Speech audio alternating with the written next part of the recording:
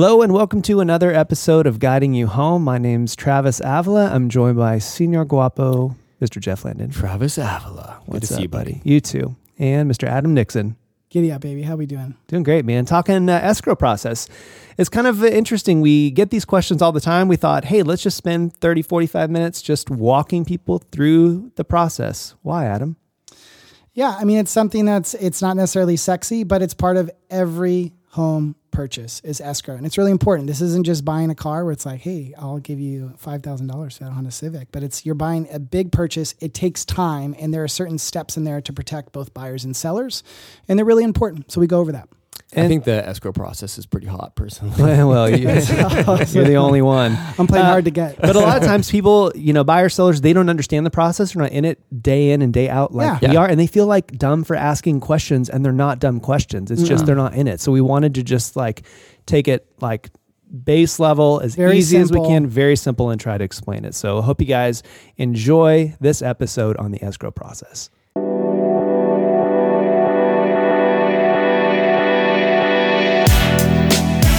Hello and welcome to Guiding You Home, a real estate resource for buyers, sellers, investors, and enthusiasts. We're here to help you make informed decisions on real estate opportunities by bringing you fresh market insights from experts in the field. This and every episode is brought to you by Landmark Real Estate Group in San Luis Obispo County, California. You can find us at landmarkslow.com. Welcome to the show.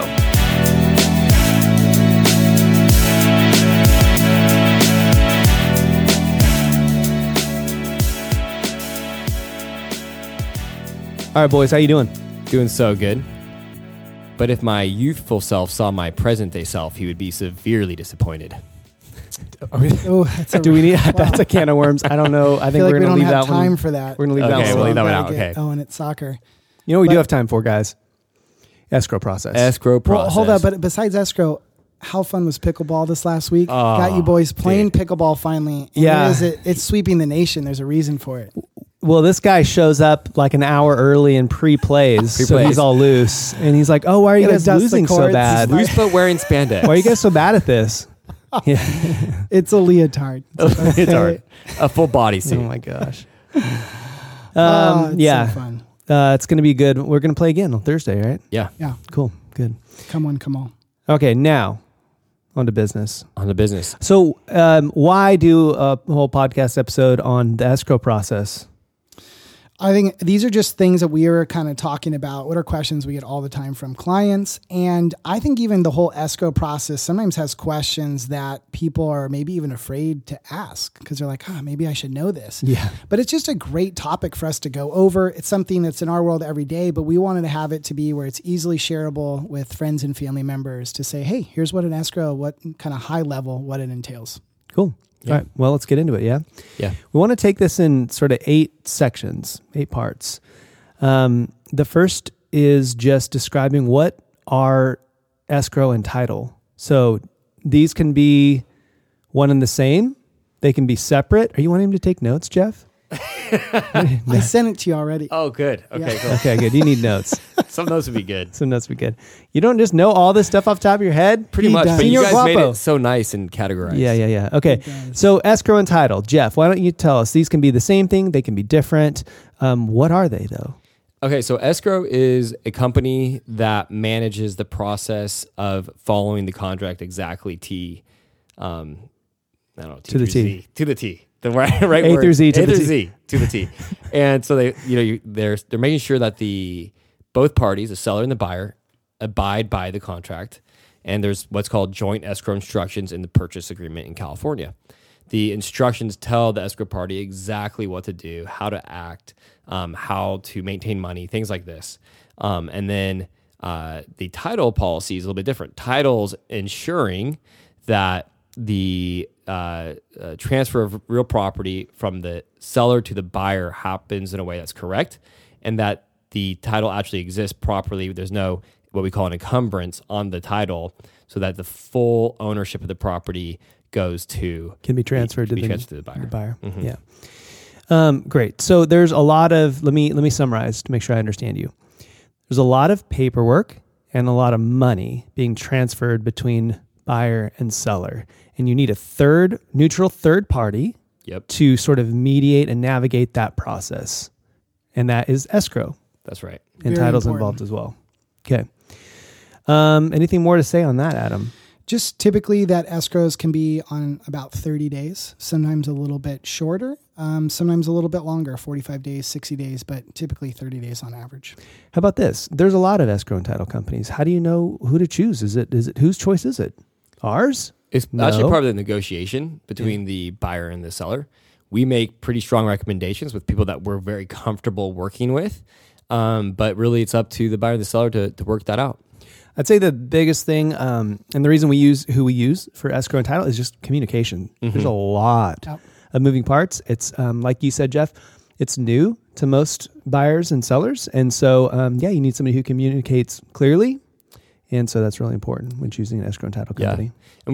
And we've worked with so many different escrow companies. There are different, calibers. Like we have certain companies that really hit it out of the park, and there's other ones I worked with where it's like, oh, that could have been smoother. Yeah, sure. Nope, they didn't tell us about this red flag till the last week, Yeah. And it's the biggest financial decision most people make in their lifetime. So you want to get that part right. Yeah, so exactly. Good.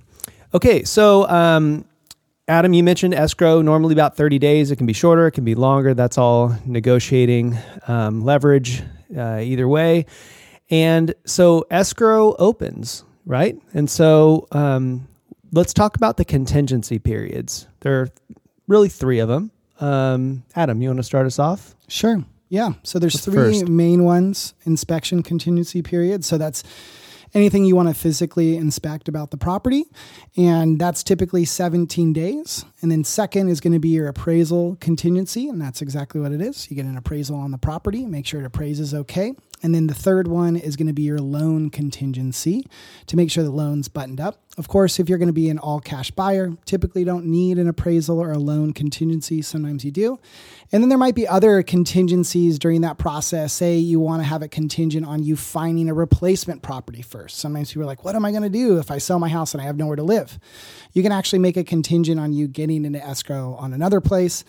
Just like someone could actually make an offer contingent on you actually selling your place before you get into that place. So we're going to break. Great overview. Yeah, it's really good. We're going to take one of these at a time. But Jeff, if you could kind of explain what's the point of the contingency periods overall? Yeah. So when I say, hey, if you have these contingency periods, people are like, well, what does that mean? It means that gives both you or the seller the ability to back out of the contract without losing the earnest money for the buyer specifically.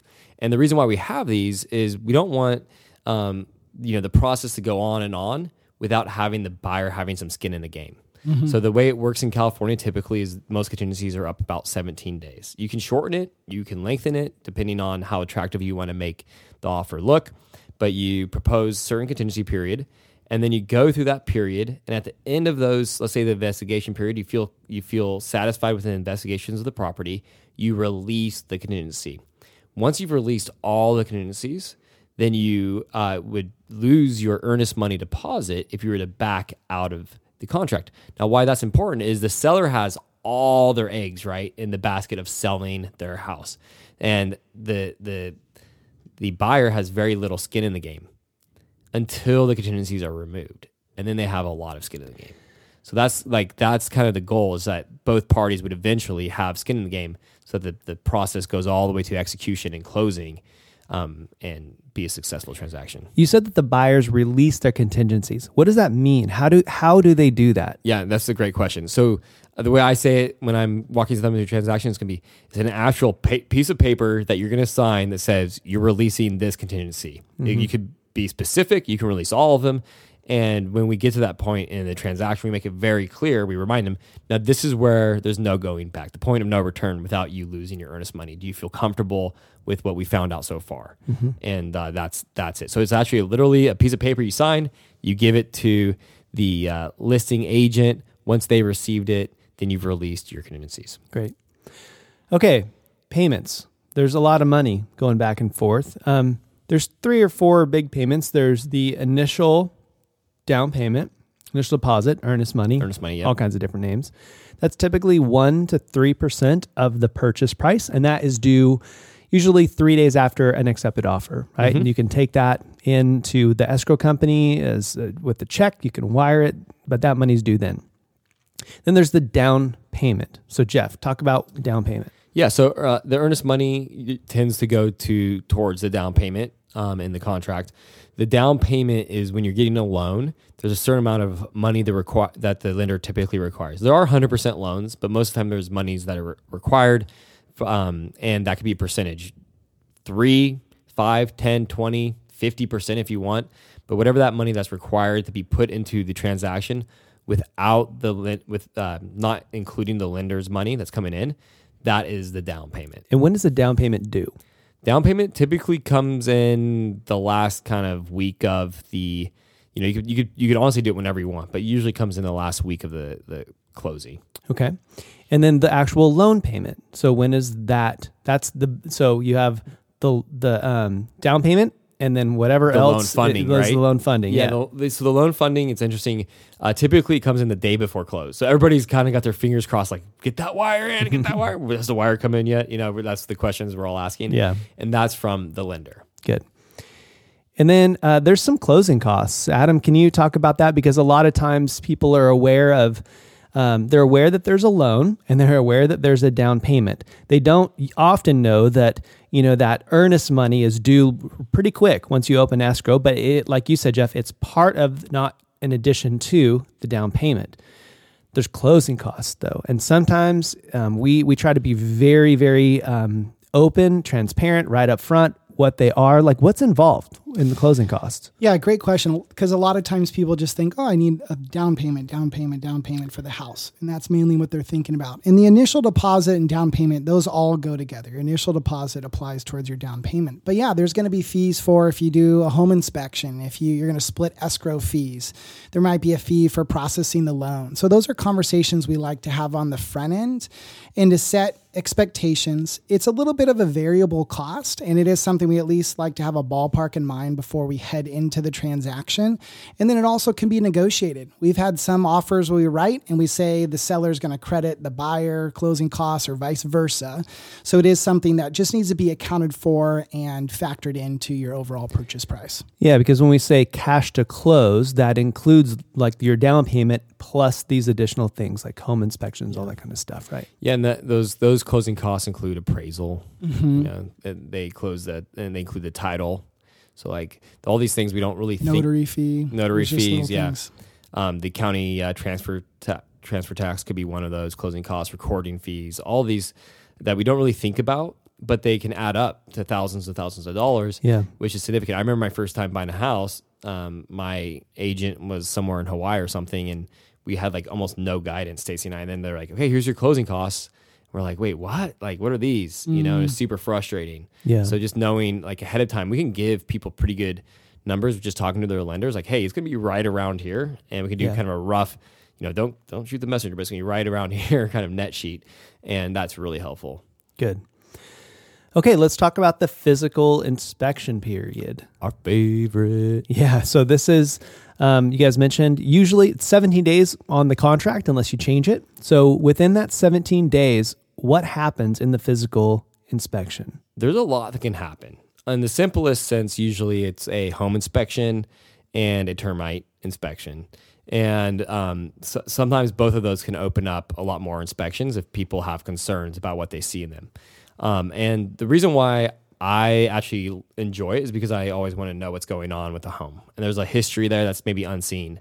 And so the home inspector goes in there and he really looks at everything from the HVAC system to the plumbing system to electrical to mechanical. Everything is looked at.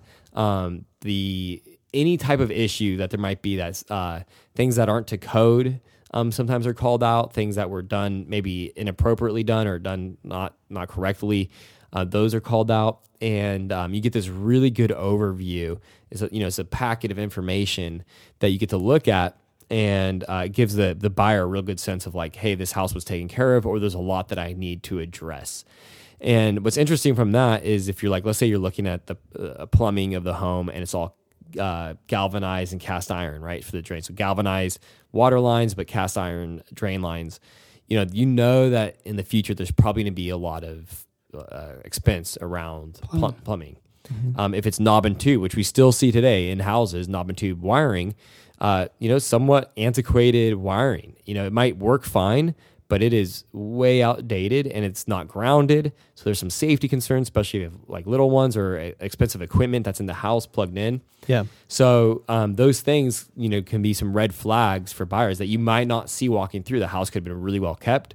And then you go, wow, there's maybe a little bit more that I need to consider in this, transaction and moving forward. Yeah, the sellers are required to do disclosures, right? Mm-hmm. Where they let the buyers know everything they know about the home, what's been done, all these kinds of things. But, maybe they haven't lived it. Maybe it's tenant occupied and they haven't been in it. Or they're not experts. So a home inspection is great to give the buyers a sense. And it protects the sellers too, right? It's like, here's what's going on. It protects them in a few ways. One, from negotiating a lower purchase price, which we'll get into, but then also just so the buyers know what they're getting. Yeah, into, for like right? $500, it's the money well spent. Yeah, it could be 500 to like around 800, depending on the size of the home and foundation type of units, all that kind of stuff. But yeah, let's say $500 to $800. Pest inspection is about $100. Home inspection, what it is not, you won't walk away with a home inspector saying like, here's all the things that are probably wrong with the home and here's the cost to, it's not that. We've had certain clients that were like, wait, this isn't what I expected. I wanted to know how much everything was going to cost. Like, well, that's where you get estimates. It takes lots of time to get estimates. So a lot of times we can have a ballpark figure from a contractor, be like, yeah, ballpark, these typically run this, but that's just ballpark. Yeah.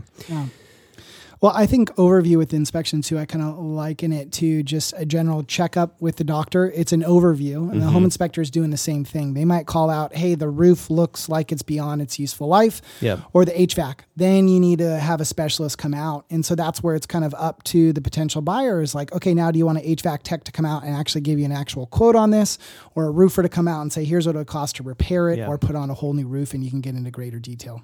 Yeah. And so, at the end of these 17 days, you can either, you can say, hey, this is way more than we thought and we're not comfortable, and you back out of the contract without penalty or losing your earnest money deposit, right? The other thing you can do is you can just remove that physical inspection contingency and say, we will not back out of this contract for anything related to the physical inspection of the home. And if we're okay with the condition of the home, we're okay with it. We forfeit our earnest money deposit. The other thing you can do, which we'll get into next, is request for repairs. So, Jeff, what does that mean, request for repairs? So yeah, this is the opportunity for the buyer to get some compensation based on the, condition of the home. So let's go back to plumbing. Let's say the plumbing looks like within the next 5 years it needs to be replaced in the home, and it's $20,000. They might go to the seller and say, hey, look, like everything looked great when we looked at the house, but this $20,000 bill for plumbing was something we didn't expect to happen. And so we would like $20,000 off the price, or, it could be a combination, or we could have $15,000 off towards closing costs and $5,000 off the price, because there's kind of a cap on how much you can ask for typically with closing cost assistance from the seller. And you could approach it different ways, and then if they say no, then you could go back and forth a couple times. Maybe it's okay, fine. Maybe if you guys want to replace the plumbing, most sellers are just going to say no to that because they don't want to take the time and open up that kind of can of worms, but they're going to say no. But you could say, then why don't you fix it then? If it's, we're not just trying to get money out of you. We would like to have this addressed. So there's different, kind of ways to look at it. Typically what we see happen in our market is people want some kind of concession financially.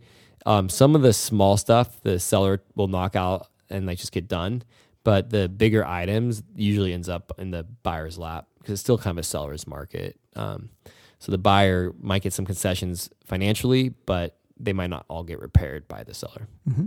Yeah, I think the key there is to just recognize, and we always try to coach our clients on this, is that the seller technically doesn't have to respond even to a request for repairs. There's no obligation for them to do it. It's just a matter, again, it's a negotiation, and that's because it's such a big purchase. This is very different than just buying a car.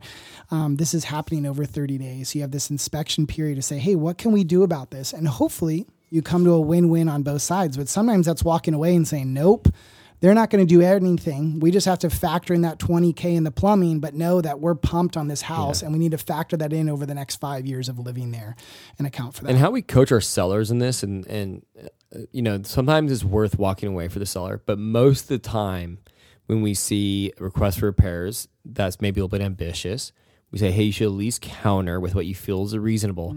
Because if you lose this buyer, what we've seen is the second time going back into escrow is typically at a lower price than even what, the price minus the request for repairs costs. Yeah. So it's worth the seller looking at. And we usually encourage our sellers to do a home inspection and a pest inspection up front before you put the home on the market. That way it can't be used for leverage later. Yeah. Right. 100%. So that's helpful. It's huge. Okay. So that was number 5, request for repairs. Number 6 of 8. Appraisal contingencies. So the lender on basically day 1, when you open escrow, orders an appraisal, and it can take a couple of weeks to get back. But what is an appraisal trying to do? Yeah, great question. So appraisal is really important to know, hey, is the value of this house what you're purchasing it for there? Is that what the house is worth? So what an appraiser is going to do is going to come in there and take 1 to 2 mile radius around the property, which we've referenced. We did a whole podcast episode on appraisals because there's a lot that goes into them, but they're basically trying to say like, hey, is this house worth, let's say $900,000 that you put it in? And a couple options could happen. The appraisal could come back at value as is and good to go. It's worth what you're buying it for, which is great. Or the appraisal could come out at more than value. So, which is even better because you're getting a good deal on something that might be worth $920, but you're buying it for $900. Or in the rare case, this hasn't really been happening in the market over the last year, but that let's say you are purchasing it in contract to purchase for $900, it comes back at $880,000. There's a $20,000 gap that the lender, most likely depending on how much you're going to put down, is going to require the buyer to bring in that extra $20,000 because they want to mitigate their risk. They don't want to take on any unnecessary risk for what the house is worth. So then that's where it can be a discussion. Either, the buyer's like, hey, seller, we need a $20,000 price reduction to account for this appraisal didn't come back at value, or we'll bring in 10, you reduce by 10. There's a little bit of a negotiation that happens there, and you either get to the point where you agree or agree to disagree and walk away. Yep. And then once that's done, that appraisal contingency is removed, and then you're to the last contingency, which is the loan contingency. Jeff, what is this? Yeah, so during this time, the loan is being underwritten by the lender. And basically, there might be things that they didn't catch on pre-approval that would prevent the lender from lending to the borrower or the buyer in our case, right? So it could be a number of things. Maybe employment varies from week to week, and when they averaged out the actual amount that someone's working, they don't have quite the debt to income ratio they need to be able to make the purchase. There's so many things that they look at, but any of those things could potentially prevent the buyer from being able to qualify for a loan. So that's kind of an interesting situation when that happens. We don't have that happen very often because our preferred lenders that we like to work with do a really good job doing a pre-qualification process. Mm-hmm. And they kind of dig into the things that they know come up, so that none of us are surprised, because it's a lot of work on their end, it's a lot of work on our end, and they know how to kind of like prevent that from happening. Yeah, but it does happen. It's worth doing the homework ahead of time. It is, because it does set you up for success. And there's a couple things that we always coach people on to like not do. Try not to do any big purchases. Don't do that. Stop. Don't open credit cards. Anything that's going to go ahead and affect your credit from different when you first did pre-approval. It can really screw things up. It can, yeah. You bought a new car? What are you doing? What? You didn't need the Audi. Buy that house. Yeah, but you could live in the Audi. I don't know. Just maybe. So, not a good idea. When we were selling a home, we were going to get a good chunk of change from it. And so my son was like, we should buy a Lamborghini. And I was like, well... Good thought, but we wouldn't have anywhere to sleep. He's like, Dad, we sleep in the Lamborghini. Bunk beds. I'm like, that's genius. 15 but years old. We're not going to do that. So. Priorities. Yeah, he was like 8 at the time. So 8. Okay, cool. It was reasonable in his mind. So cute. Okay, so that contingency, the loan contingency gets removed. You get a clear to close, and then it's smooth sailing. You have a final walkthrough. Final walkthrough is done usually in the 5 days leading up to close of escrow. And you're basically just wanting to make sure that the home is in relatively the same condition as it was when you first saw it and wrote the offer. So if it's not, what happens, Jeff? A few minor dings in the walls, whatever. It's not like that big of a deal. But let's say the house like flooded or something. Yeah. So then you're able to go back to the drawing board and start from square one. There's only one time where this happened, and it's kind of a funny story. Actually, so we were purchasing a home where we've experienced this happen. Major condition change. We were buying a home in Los Osos, and it was a divorce situation, and the ex-wife goes into the house. Her husband was the one that was pushing for the sale, and she was out of the house, and he was moving everything out. She still had a key, gets in the house, turns on all the hot water in the whole house. So all the hot water is just flowing, right? But it's not flooding. It's just flowing into the sinks, and I don't know, just interesting. So all the fans just warped, and it was so crazy. They're just all warped. And then the doors were all peeling off. I mean, everything that was cheap wood was just, totally. Turned it into a sauna? It turned it into a sauna. I was like, what are you doing? You're destroying your, and we were really gracious. We still bought the house, but it was this kind of funny, man, she's kind of a little bit out there. So, things like that do happen. And in that moment, we could have basically said, hey, hold. This is not. Yeah. And then you would have to probably go to mediation or something like that to get the earnest money back and make a case that the condition substantially changed. But yeah, it's kind of interesting. So assuming that doesn't happen and it looks to be in about the same condition as when you wrote the offer, you sign off on it, and then it's just a waiting game, a couple of days usually, and then you get the, hey, it's been funded. We're going to record this thing. We're going to record it. What does recording mean? So recording is the moment that the recorder's office receives and accepts, recorded digitally now, the documents in regards to the grant deed or quitclaim deed to the property. The moment that happens, you take priority and you own the home. And then we get to make that fun call. That fun call is our favorite. It is. I was just going to say that. I was thinking about we make a lot of phone calls as agents, and there's two really good calls. One we kind of skipped over, but it is hey, your offer got accepted. You got an accepted offer. We're baby. Opening escrow. Come on. That's really exciting. Yeah. But the call to say you closed and we're going to hand you keys to your first home or your vacation home, whatever it might be. Or you sold. Yeah, or you sold. Making that call is so fun. Check that bank account. It's got a lot bigger.